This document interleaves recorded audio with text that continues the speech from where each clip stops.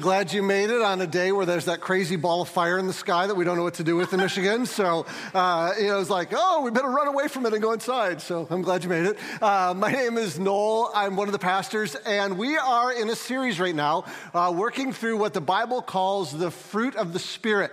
And so what I want to do today is I want to start by not talking about this series, but the series that we just went through. So the series we just went through, we talked about our new mission statement as a church. And that mission statement is at Riv, we invite everyone to know and enjoy Jesus as we stumble together in our pursuit to love like him. And when we rolled out this mission statement, we knew that there were a couple words in here that were going to generate some questions. And I expected that the word that was going to generate the most questions was going to be this one right here, stumble, but it actually wasn't, at least not in my experience. The question that I got the word I got the most questions about was the word enjoy. I had a lot of people say to me, like, how do I enjoy Jesus? And so I want to give you my simple little answer I gave most people, and that is, do you have people in your life that you enjoy? Like if you're a parent, you enjoy your kids at least some of the time, right? And there's some friends that you text when you have problems going on in your life. There's just people that in your life you enjoy. And what happens is, in our relationship with Jesus, we tend to think about our faith as a very stoic thing, a very religious thing, a thing that we go check a bunch of boxes, and we don't think about our faith as something that we ought to enjoy, but Scripture shows us so clearly that it is. And I think it's so fascinating and telling to me that joy is something that we don't think about as coinciding with our faith. As Christians, Jesus should be high on our list of people that we enjoy, because Jesus is God. He is also human. He actually wants to have a relationship with us, and we should enjoy that relationship with Jesus. And in fact, he should be right at the top of the list. Like my friend Joby says, Jesus doesn't do second, right? In everything in our lives, he wants to be first. So I want you to hold that in your head as we talk today about that idea of joy. So let's pray, and then we're going to dive into this idea. Heavenly Father, we confess that we don't often enjoy our faith. We don't enjoy our relationship with you. So often, it just seems like our belief system, our faith, feels like a duty to us. It feels like a burden to us. It feels like a series of check boxes to us. And so we just pray that you would light the fire of joy inside of our lives, so that we know what it is to truly have joy. And we pray all of this in Jesus' name, amen. All right, so you'll notice already that I've bopped back and forth between two words, even in just that little introduction, the word enjoy and the word joy. And how are these two words, enjoy and joy, connected? Well, joy is, at its most basic level, feeling or experiencing great happiness and pleasure. That's what joy is. What enjoying something is, at its most basic, is receiving great happiness and pleasure from someone or something. So you could say that joy is the noun and enjoy is the verb. And enjoy it comes from a source. You get that joy from someone or something. I want you to hold on to that as I read a very famous passage in the Bible in John 15. These are the words of Jesus, and I'm going to read a big chunk that normally we only hear a few little bits of this out of context, but I want to read the whole thing together. And you're probably going to, if you've been around the church, you're going to recognize some very famous stuff in this chunk, starting in John 15, verse 1, where Jesus says, I am the true vine, and my Father is the gardener. Every branch in me that does not produce fruit, he removes, and he prunes every branch that produces fruit so that it will produce more fruit. You are already clean because of the word I have spoken to you. Remain in me, and I in you, just as a branch is unable to produce fruit by itself unless it remains on the vine, neither can you unless you remain in me. I am the vine, you are the branches. The one who remains in me and I in him produces much fruit because you can do nothing without me. If anyone does not remain in me, he is thrown aside like a branch and he withers. They gather them, threw them into the fire, and they are burned. If you remain in me and my words remain in you, ask whatever you want and it will be done for you. My Father is glorified by this, that you produce much fruit and prove to be my disciples. As the Father has loved me, I have also loved you. Remain in my love. If you keep my commands, you will remain in my love, just as I have kept my Father's commands and remain in his love. I have told you these things so that my joy may be in you and your joy may be complete. This is my command, love one another as I have loved you. No one has greater love than this, that to lay down his life for his friends. You are my friends if you do what I command you. I don't call you servants anymore because a servant doesn't know what his master is doing. I have called you friends because I have made known to you everything I have heard from my Father. You did not choose me, but I chose you. I appointed you to go and produce fruit, and your fruit should remain, so that whatever you ask the Father in my name, he will give you. This is what I command you, love one another. Okay, there's a long passage, right? But all of this passage works together for this one singular point that Jesus is trying to make, and he tells us right in the middle the point that he's trying to make. It's in verse 11. Did you catch it? Jesus said, I have told you these things so that my joy may be in you and that your joy may be complete. And I believe that verse is critical to understanding this entire passage. Jesus wants your joy to be complete. He wants you to have the joy that he has, and he wants you to be overflowing with that joy. What's joy? Feeling or experiencing great happiness and pleasure. That's what Jesus wants for you. He wants you to have not just a little bit of joy, he wants your joy to be absolutely complete. And do you see where he says this joy comes from? He says, it is my joy. I have told you these things so that my joy may be in you and your joy may be complete. He wants to be the source of our joy. He wants us to enjoy him. In fact, you could argue that this entire passage is a master class in our mission statement. Let's put it up again. At Riv, we invite everyone to know and enjoy Jesus as we stumble together in our pursuit to love like him. In this passage in John 15, Jesus is doing what? He is inviting. Whoa, go back. He is inviting everyone to do what? To know him. And to do what? To enjoy him. And since we can't do that on our own and we're going to fall over as we're trying to do it, we're stumbling. And he's inviting all of us to do this, so we are together, right, as we're doing this. And what is our pursuit? He tells us in this passage, he wants us to what? Love like him. It's right there. It's almost as if Jesus plagiarized our mission statement in John 15. I'll have to have a conversation with him one day in glory, but I think we'll be okay, right? I'm waiting for lightning, right? It's a good day. It's a blue sky day. The context of this passage is Jesus, check this out, heading to the cross. Jesus is about, in John 15, to be betrayed by one friend, denied by another, and abandoned by everybody else. In the chapter before this one, he confessed that he was greatly troubled. He has talked to his disciples about the fact that they have anxiety that he is aware of. In the next chapter, he's going to tell them that they're going to be hated for following him, and he's going to talk about the crushing sorrow that he's going to feel on the cross. That's the context of Jesus talking about joy. It's in that context of deep pain and sorrow that Jesus says, I've told you these things so that my joy may be in you and your joy may be complete. I wonder if Jesus' definition of great happiness and pleasure is perhaps a little bit different than mine.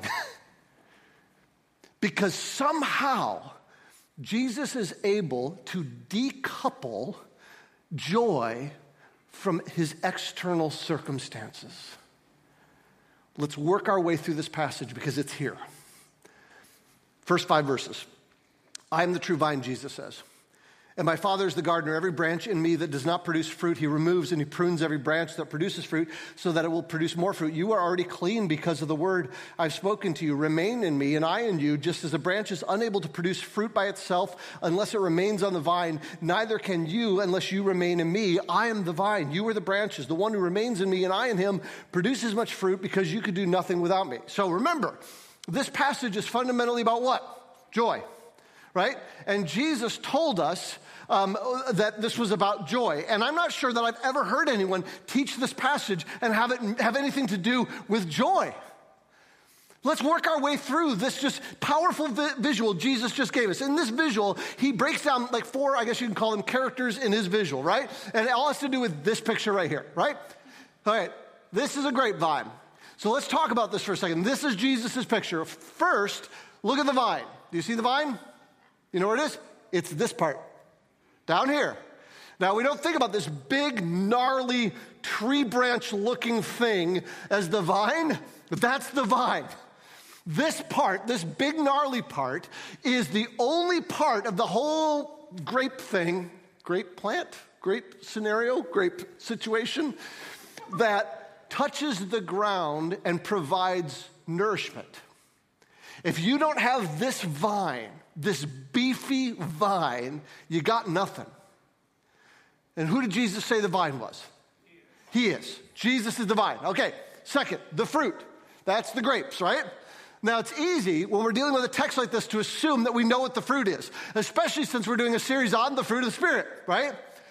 But that isn't necessarily what the fruit is in this passage. Because sometimes, you know how sometimes you'll use the same metaphor to mean 2 different things at different times? Well, Paul wrote the passage in Galatians about fruit of the Spirit. Jesus is talking here. He may be talking about the same thing. Some people believe he's talking about the fruit of the Spirit, and that might be right.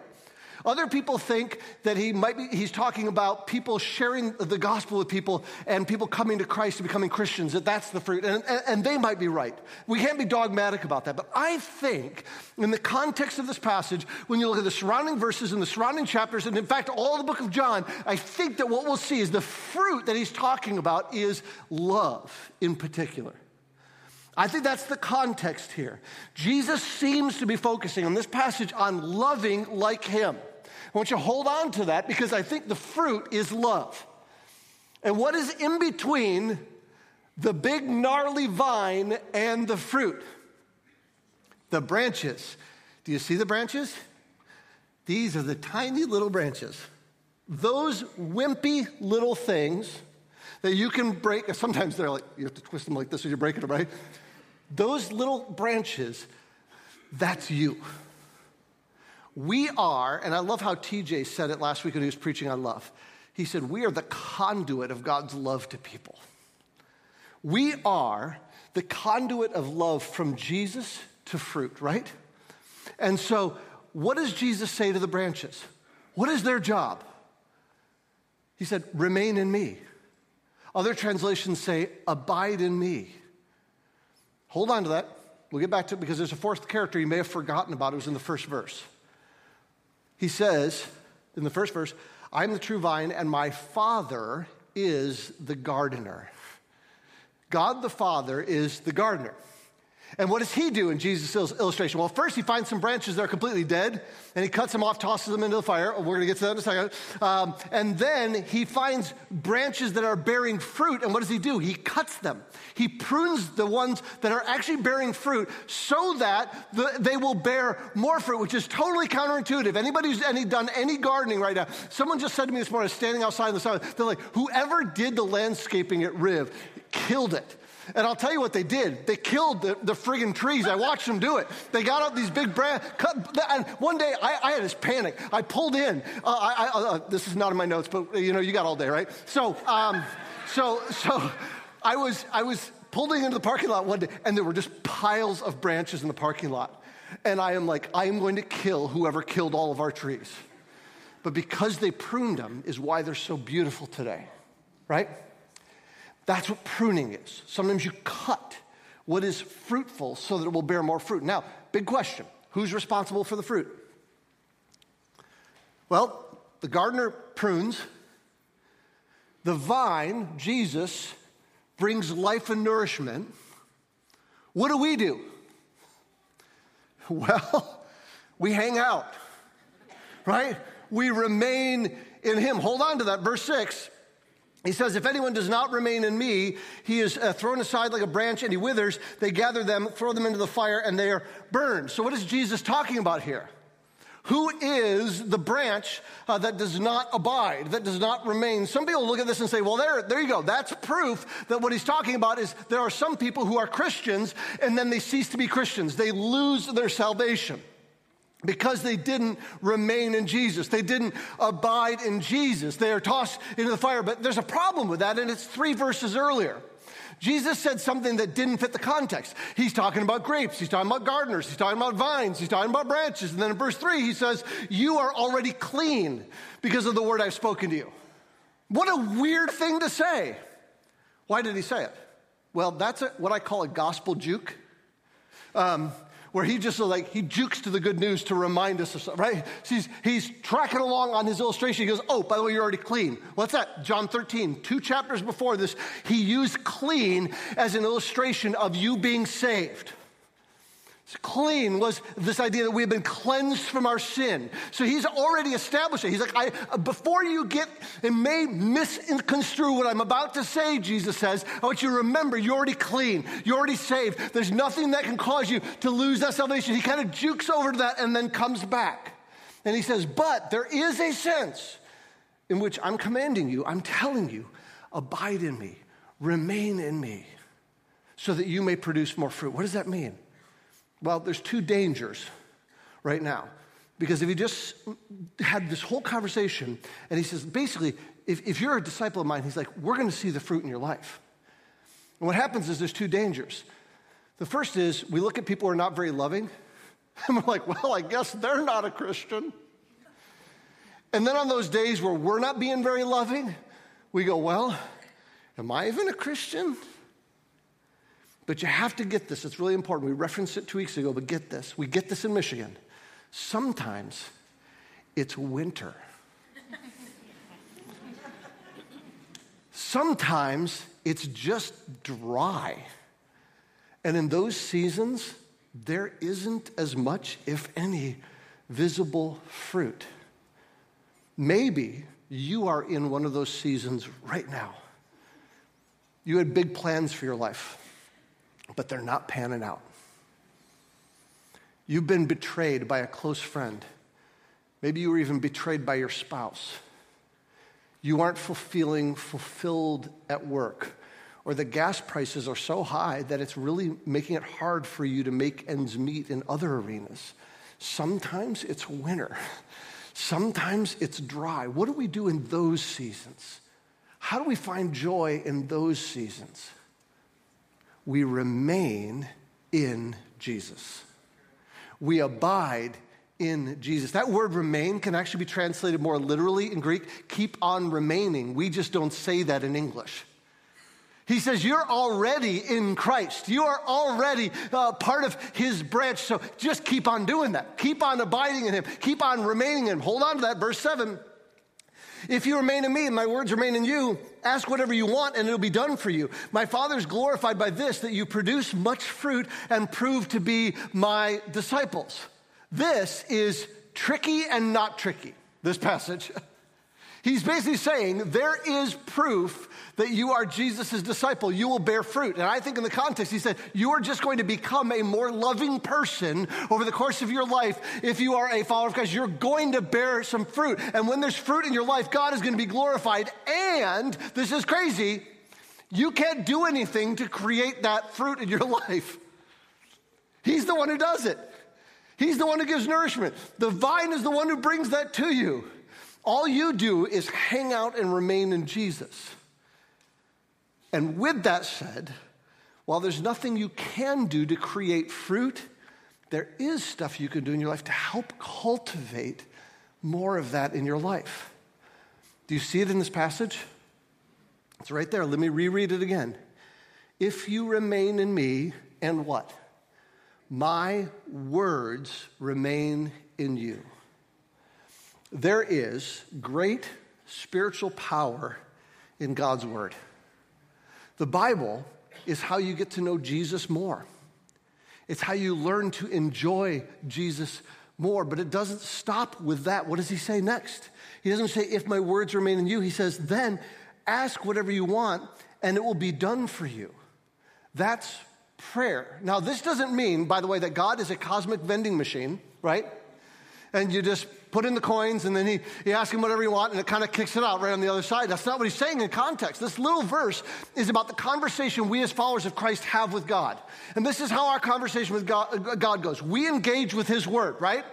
We read it or we listen to it, because I've been finding just the last couple of years, I listen to the Bible way more than I read it. Every morning I get out, I have this Bible app called the Dwell Bible app, and I make my coffee while I have my headphones in, and I'm listening to about 20 or 30 minutes of the Bible every morning, and sometimes I do it on double speed, and then it's only 10 or 15 minutes, but you listen to the Word of God, or you read the Word of God, and what happens is as you do that, it remains in you, it sticks, and you begin to pray back to God according to his will, because you're praying according to what you're reading, and that is your part of the conversation back to him, and then you're reading in the Word, and this is how you become more and more like Jesus and bears the fruit of Jesus in your life. So here's the question. I've just done most of my sermon and barely mentioned one word: joy. What does any of this have to do with joy? Well, remember, Jesus told us that they would receive joy from him, that the point of this passage is so that they would receive joy and that their joy would be complete. All right, imagine, and some of you don't have to imagine, that you are in one of those winter seasons right now. You're in one of those dry seasons right now. The outward circumstances of life are pressing in on you. And what happens is outside circumstances tend to determine our inner reality and our inner attitudes. If things are going extremely well in life, we're happy and joyful. If things are really crappy, we have a negative outlook on life. And what Jesus is saying on his way to the cross, about to be betrayed, talking about his great sorrow and the fact that his disciples are about to be hated, is there is a key to joy despite your outward circumstances. What is it? His word remaining in you, and you responding back to him and responding and asking him whatever you want, because what you want is changing through the word. And then as that loop happens in your life, you're able to have joy despite external circumstances. Let me just pick one example I gave earlier.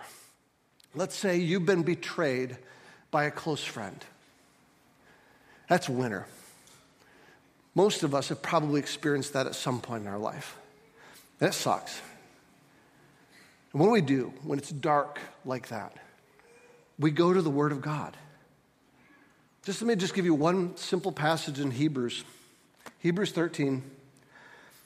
Jesus himself has said, I will never leave you or abandon you. Therefore, we may boldly say, the Lord is my helper. I will not be afraid. What can man do to me? And what happens is, just reading that doesn't take away the winter, does it? Doesn't take away the pain, does it? But when we take this truth and we sit in it, we remain in it, we abide in it, and then we ask God, because we'll want to ask whatever we need, will you make this real in my life? He begins to do a work. We say, God, give me the confidence of knowing you're not going to leave me or abandon me like my friend did. Help me to know that you're my helper. Help me to not be afraid. What can man do to me? So this morning, I woke up early and I couldn't sleep, and so I just turned on my phone, and the first thing that was on my phone was this news alert about this shooting in Buffalo yesterday. And if you didn't hear this, there was this shooting and the shooter is clearly racially motivated. And he drove super far to go shoot up a grocery store. And I just thought, how can I go preach a sermon on joy? Right? How can I go preach a sermon on joy when this just happened in our community? This just happened, but in our country. And I was thinking of all my black brothers who pastor churches in predominantly black communities and black brothers and sisters in our church who today is going to be really heavy, and I'm going to talk about joy. I'm like, how can I do that? And then my mind raced back to this passage in Hebrews. For Jesus has said, I will never leave you or abandon you. Therefore, we may boldly say, the Lord is my helper, I will not be afraid. What can man do to me? It doesn't feel right, but we can pray that God would make that feel right. And then I got in my car and I turned on my Spotify connected, and the first thing that popped up was this old gospel song by Andre Crouch. And the song is Soon and Very Soon. And here's some of the lyrics. It says, soon and very soon, we're going to see the King. No more crying there, we're going to see the King. No more dying there, we're going to see the King.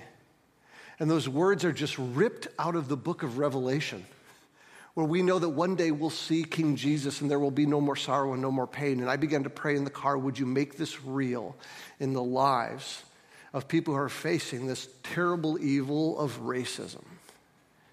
Would you make this real? And by the way, Jesus didn't just rip this stuff out of thin air. This is throughout all of Scripture. You go back to Psalm 37, and it says this. It says in Psalm 37, verse 4, take delight in the Lord, and he will give you your heart's desires. Delight, joy. Find your joy there. Look at this verse in 1 John 5. It says, this is the confidence we have before him. If we ask anything according to his will, he hears us. James 4:3 says, you ask and don't receive because you ask with the wrong motives so that you may spend it on your own pleasures. Again and again and again, what we see in Scripture is as we place our joy and our hope in Jesus, instead of in our circumstances, then we can ask according to his will. And he'll change us from the inside out. Again and again and again, by the way, Jesus makes his will clear for us. If we want to know what that is, it's right there in this passage in John. I read it earlier, verse 9 through 11. As the Father has loved me, I have also loved you. Remain in my love. If you keep my commands, you will remain in my love, just as I have kept my Father's commands and remain in his love. I have told you these things so that my joy may be in you and your joy may be complete. He's saying if you keep his commands, what is he talking about? Well, he's about to tell us what his commands is. Verse 12, this is my command. See? He just did it for you. Love one another as I have loved you. No one has greater love than this, to lay down his life for his friends, which was what Jesus was headed to do on the cross. He says, this is how you love like me. You laid down your life for your friends. I wonder if that was on his mind as he said this next chunk. This is my command. Love one another as I've loved you. No one has greater love than this, to lay down his life for his friends. You are my friends if you do what I command you. I do not call you servants anymore because a servant doesn't know what his master is doing. I've called you friends because I've made known to you everything I've heard from my Father. You did not choose me, but I chose you. I appointed you to go and produce fruit, that your fruit should remain, so that whatever you ask the Father in my name, he will give you. This is my command. Love one another. This is kind of a weird little statement, because Jesus is basically saying, listen, Jesus, who is still our master, is saying, not only am I your master, I'm your friend. I call you friends because you know what I'm doing. You know what I'm up to. I'm up to my Father's business. What's my Father's business? It's loving. And he said, so I call you my friends. Jesus as our master. Think about that. Think about the power dynamics at play with a master and a servant, or even your boss, right? It's one thing to have them tell you what to do. It's another thing for them to call you friends. It's an unequal relationship. But the master calls us his friend. How does he do so? Well, he tells us what God wants us to know, and Jesus picks us as his friend. He says, I want you as my friend. Most relationships are two people saying, I pick you. What's great about this passage is Jesus is like, we're friends because I picked you. And think about that for a second. If it had been the other way around, if you had said, oh, this is all about me picking Jesus to be my friend, then you could unpick that friendship anytime you want. But Jesus is like, oh, no. No. I picked you. Just like I did with Abraham, just like I did with Moses, I picked you to be my friend. And that should cause you to be absolutely amazed. With all the sinful crap that I have going on in my life, he picks me. It's astonishing. Jesus was called a friend of sinners. He was called a glutton and a drunkard because he hung out with gluttons and drunkards. And he was okay with that because he picked people as his friend. And so we should live that kind of life that has the joy that comes from Jesus. And other people will be like, well, why do you live like that despite your external circumstances that suck so bad? And we can say, because Jesus picked me as his friend. He's a friend of gluttons and drunkards and me. And that should give us joy. Let's pray. Heavenly Father, we thank you for Jesus. And we just pray that we would be people who abide in him, that we would remain in him. And we just pray that you would do the work of making us love like him. We pray that in our community, we would be people who represent that love, that we would live joyfully in external circumstances that are terrible, that suck, and when things are wintry and things are dry, we just pray that you would still continue to produce fruit in our lives. Help us to give one another grace in those winter and dark seasons when we don't have very much fruit in our lives, knowing that you are still at work and you're still going to do that work in us. We thank you for Jesus. We pray that you would make us the most joyful people on the planet and help us to enjoy our relationship with him. We pray all this in his precious name. Amen.